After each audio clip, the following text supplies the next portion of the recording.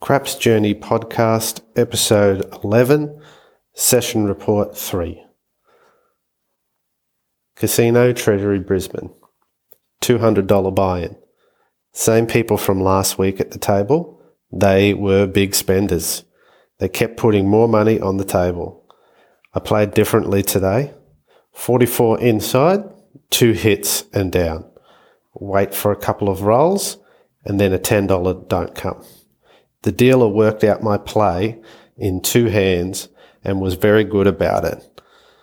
Shooting from straight out, $10 pass line, come out 7, then rolled with 6 rolls, went 110 inside, 2 hits and down, did $10 don't pass on 4, then $20 odds on that, laid them.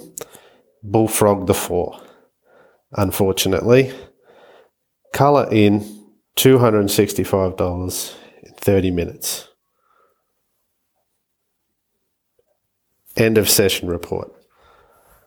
Once again, if you want to follow my journey, you can head on over to crapsjourney.com, and I have a PDF there that you can get of a small A3 size craps table layout that you can put on your kitchen table and practice and play a little home game of craps.